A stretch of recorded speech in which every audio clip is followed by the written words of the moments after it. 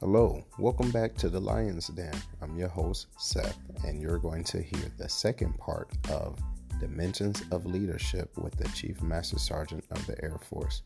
Make sure you subscribe. Enjoy.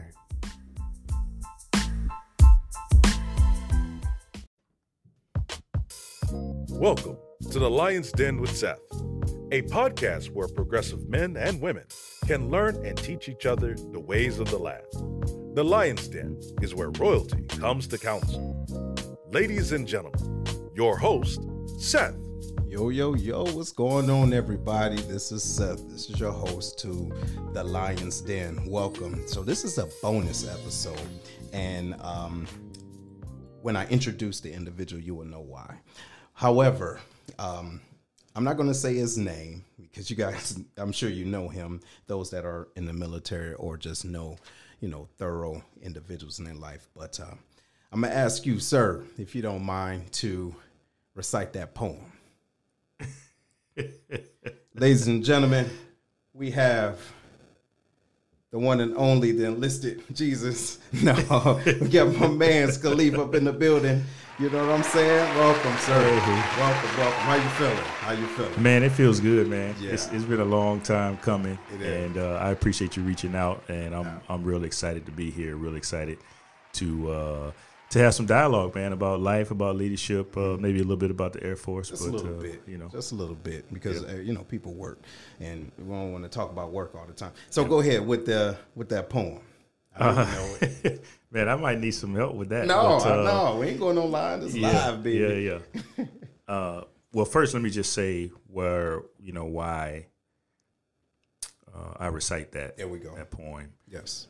It's something that became near and dear to my heart back in 2003 when I was pledging Omega. Yes. And it's near and dear to the hearts of all Omega men, and it's something that I've remembered and something that helps me through the challenging times. And Absolutely. One of the reasons that I pass it along to our airmen at certain venues, and not just publicly but privately, is because I think it's very, very helpful when people are going through tough times. And as you know, a lot of our airmen are going through tough times. Yes. But and when I go through my tough times, like everybody else, it's something that I recite to myself, and I can typically get myself back in the game. All right. But so Invictus, out of the night that covers me, black as the pit from pole to pole, I think whatever gods may be for my unconquerable soul.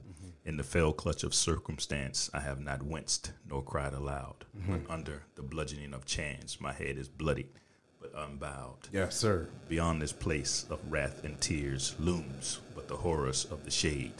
And yet the menace of the years finds and shall find me unafraid. It matters not how straight the gate, how charged with punishments the scroll. I am the master of my fate. I'm the captain of my soul. Yes, sir. Invictus. Yes, sir. Yes, sir. Yes, sir. I don't think y'all understand how deep that is, but you will dig that. All right. But nevertheless, man, I do want to say I appreciate you coming to the show and taking time out, right?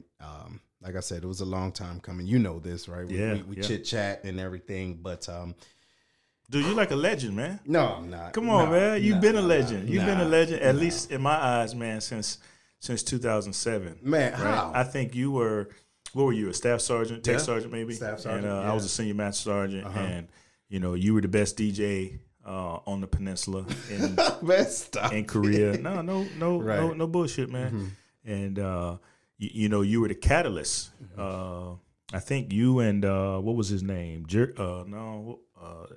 Guy from New York. I can't remember his name, but you guys were the catalyst behind the open mic night. Oh, And, Cook. You're talking about Cook. Yeah. And just watching you over there, man. Not only, and then what I noticed about you over there is that you were multi-talented. You not only the DJ, but you used to get up and spit. You were always doing a lot of things, and then shortly thereafter, maybe even when we were still there, you started another business. I'm like, man, this dude must be the Jamaican. clothing line. Yeah, I'm like, this dude you got 10 job mind. Yeah, I feel you. I feel you. But I think the reason behind that, like we was talking about earlier, is I just didn't want to lose myself. You know, I was away from family. I was away from friends and individuals that I leaned on, you know, so I had to find my passion. And within that, I was able to bring a different community together, right, of spitters, right, like you're poet, you know, and individuals wouldn't have known that, right, because we connected and other individuals connected on a different level. Yeah. It was outside of the uniform. You feel me? So, yeah. So anyway, ladies and gentlemen, that's just the opening. So how you feel, man? How you feel? Like you're getting ready to go ahead and just move on and try something different. What is it that you, Khalif, want to do? Yeah, dude, I feel good, man. So, and I'm retiring in September. Okay. And that'll give me almost 32 years in the United States Air Force. Wow. And congratulations. I don't have any regrets. Yes. Congratulations. Yeah. People ask me, you know, what do I wish I would have done or done differently?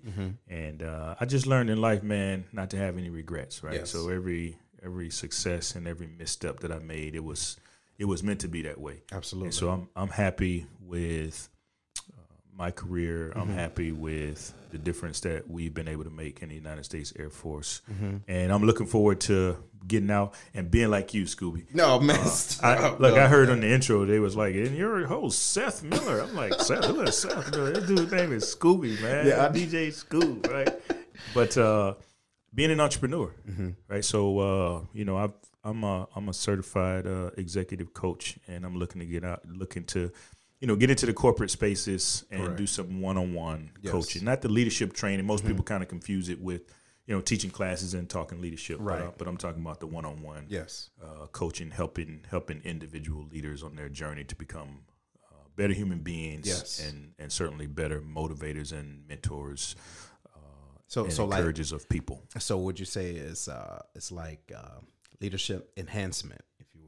You can consider it enhancement. You can, I mean, if you think of the person who 2 weeks ago woke up on New Year's Day and said, you know, I want to get in better shape this year. Yes. They probably wouldn't go take a class, but they'd find somebody and hire somebody to work with them one-on-one. Gotcha. And they might meet once a week or twice a week or twice a month. And that coach, that fitness coach, would be responsible for holding them accountable, asking them the tough questions, showing them different techniques to achieve whatever goals that they want to achieve. And the good thing about it is, if the coach is not their spouse or their sibling or their friend, it's that much better. That's right. Right? Because I'm an uninterested party from that stand. So same thing. It's you can do mentoring and coaching and all that type of stuff internally with your boss and people that work for you. But I think it's better when you have an external coach, somebody that it's not a part of your organization. You don't work for them. They don't work for you. And they can help hold you accountable to become a better leader. And that means something different for everybody, right? It does.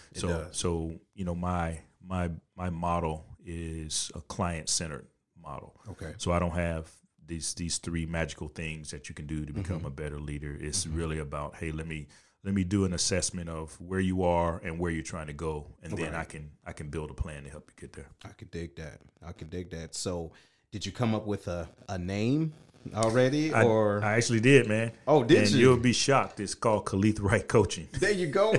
I went through a whole bunch of, you know, Titan leadership and all these fancy things, but what just kept coming back to me and what stuck to me was just my name. Yes. And so I'm going with Khalif Wright Coaching, and that'll be it. Awesome. Yeah. Awesome. I can dig that, man. Well, congratulations on that. Congratulations, man. That's very commendable. But not just that. That's a way for you to stay connected with individuals, but on a larger scale. Yeah. Right. You know, you and I have done some, I wouldn't call it official coaching, right? But when you called me about we talked about it on the way over here, when you called me about the event that you want to do. Oh, yeah. Right? Yeah. And so I would consider that the type of coaching that I would do when I transition. So I ask you some questions. I talk to you through, you know, I tried to get you to see a different perspective. You did. But I didn't prescribe, hey, go do this or go do that. It was just more about, hey man, let's think about this from a different way.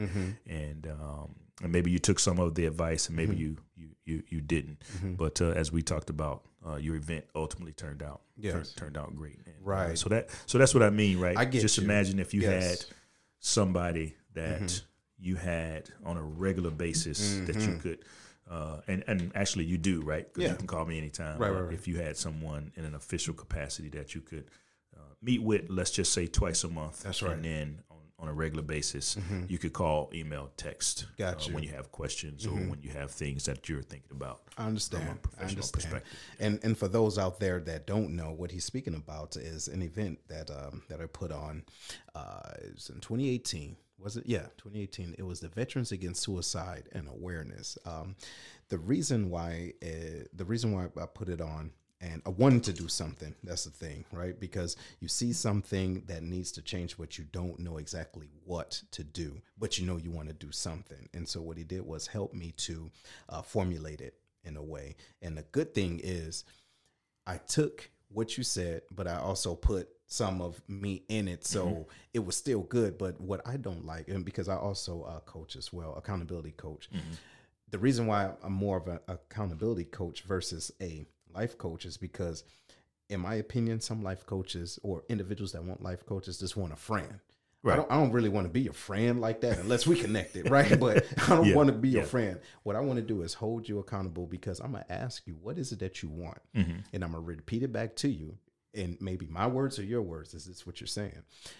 Then after that, go do it. Yeah. Right. And here's the steps from point A to point B. You know, this is how we can work that way. You know, the one thing that I think people confuse when you talk about coaching is they think you have to have a problem. Yeah.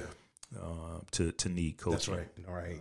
Right. Just like they think you have to have a problem to need counseling, marriage counseling. That's right. Or to go see a chaplain or whatever. Sometimes, you know, the best athletes in the world, in any sport, they have a coach. That's right. And they don't go get a coach when things start going sideways. Right. They start off as young men and women with coaches. Yes. Who again, who can enhance their ability to perform optimally in whatever sport that they might have. And so leadership and leaders in that facet are not that much different from athletes. If you want to become the best version of yourself, if you want to achieve the goals that you have, it's probably a good idea to have a coach, a mentor, somebody that can, like you said, hold you accountable. That's right. Help you see things that you may not see. Absolutely.